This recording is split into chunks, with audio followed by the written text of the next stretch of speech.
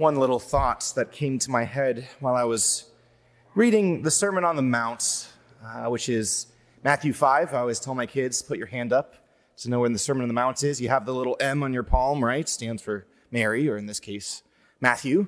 You have 5 fingers. Matthew chapter 5. That's where the Sermon on the Mount begins. So I was reading through that in preparation for the next several weeks when we're going into that, one of Jesus's most important moments of teaching. And noticing all the different parables, right? The images. And when we humans speak and make those images, we take something from the created world and we sort of adapt it to our idea of how we should behave or what we're trying to teach about. But for Jesus, him doing these metaphors, these parables, it's something all the more marvelous, right? Because he's not just comparing us to salt, us to light. He made salt.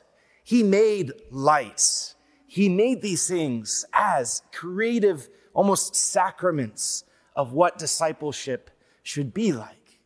And so it reinforces all the more exactly what it means to be a disciple, to follow after Jesus, to be the salt of the earth and the light of the world. Each of these two elements very much exist as carriers of something else, right? Light is meant to carry sight, to carry color from one thing to another, that we may see, that we may know. Salt is really a carrier of taste. They do little experiments where they will season a steak with all sorts of exotic herbs, but no salts. And then the other one, they will season with only salts and no other herbs. And people will more likely prefer the one with just salt. Salt is so important when it comes to carrying that taste and letting us savor what is good in that food. Salt, so valuable as well that in the ancient world, your salary literally named after salts, was sometimes given in this substance. It's the currency of discipleship. And yet both light and salt can be corrupted. Losing one of its elements, salt becomes either that poisonous gas, chlorine, or explosive metal, sodium. Light, can be broken up, a white light, diffused into many different colors.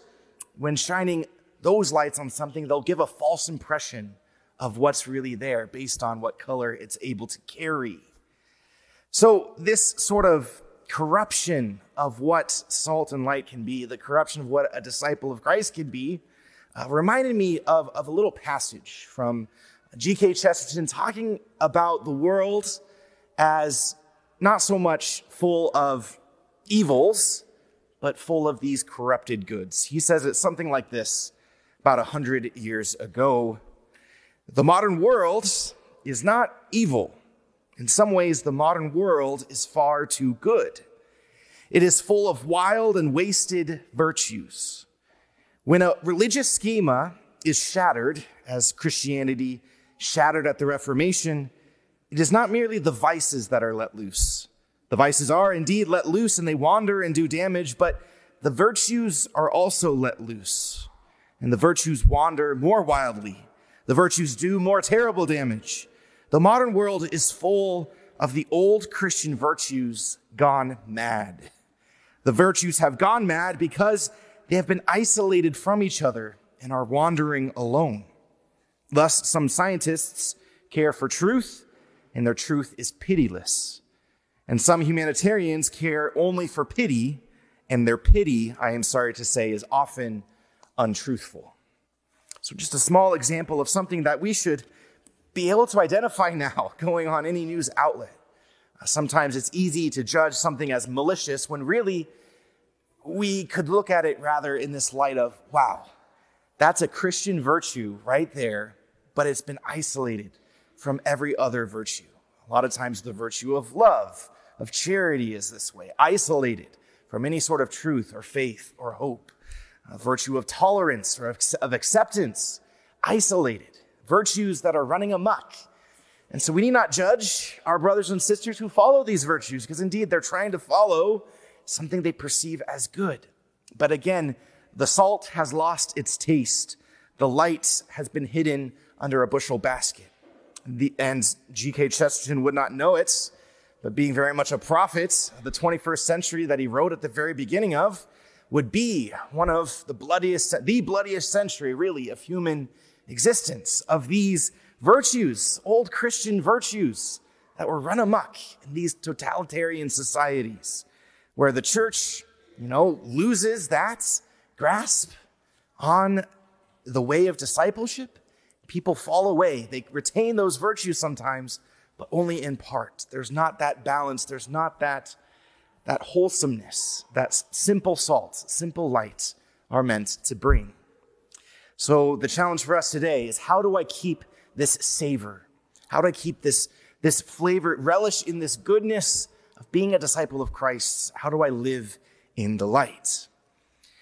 There are so many directions we could take this, but one such I offer you is sort of the system that was constantly in place for us in the seminary when the church is training her priests.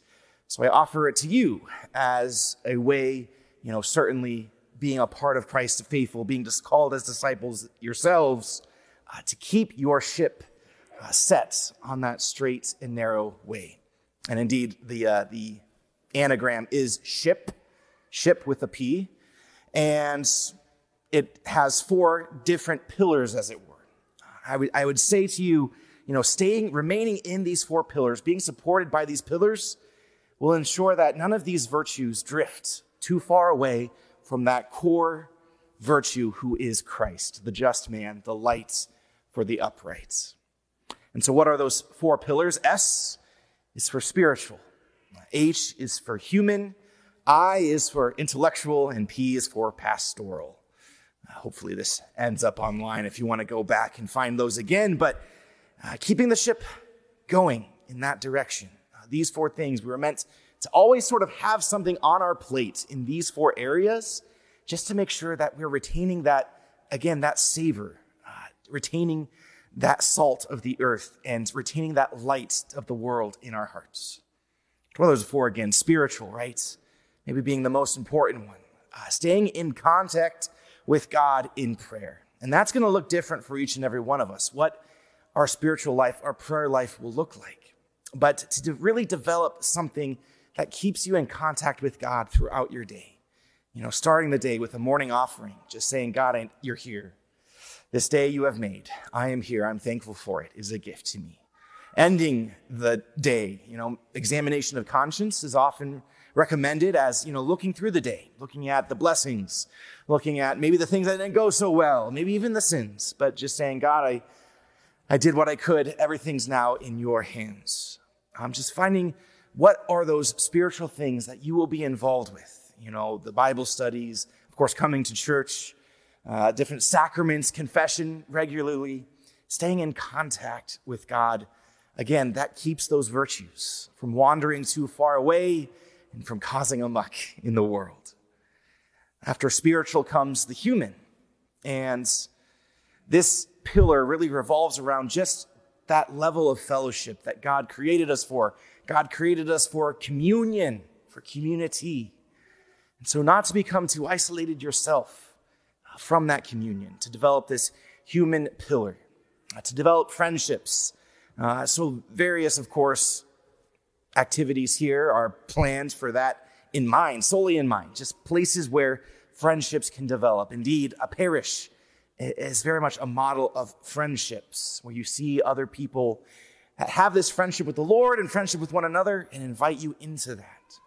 But it doesn't necessarily have to just be here, but developing those good friendships all around you.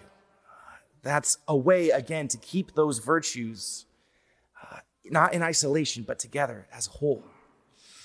Sometimes people are all too isolated in this world, and that's when they take a virtue and make it run amok, right? People are far too isolated. So to come and work on that human pillar, that pillar of friendship. And then intellectual, okay, to always have something, again, on your plate, which is, learning, being that disciple who sits at the feet of the teacher, learning from him. We don't want to fall into that trap, as St. Paul says, I didn't come to you with the wisdom of the world. We don't just want to win every argument. That's not why we're doing this intellectual pillar, because we want to know Christ and him crucified and him who died for us and saved us. We want to know him. And so again, many ways you can either in this church, all our church programs, or, on your own to have something on your plate where he's learning deeper and deeper the mystery of Christ. Not putting that bushel basket over that light that was lit in your heart in your baptism to know the faith.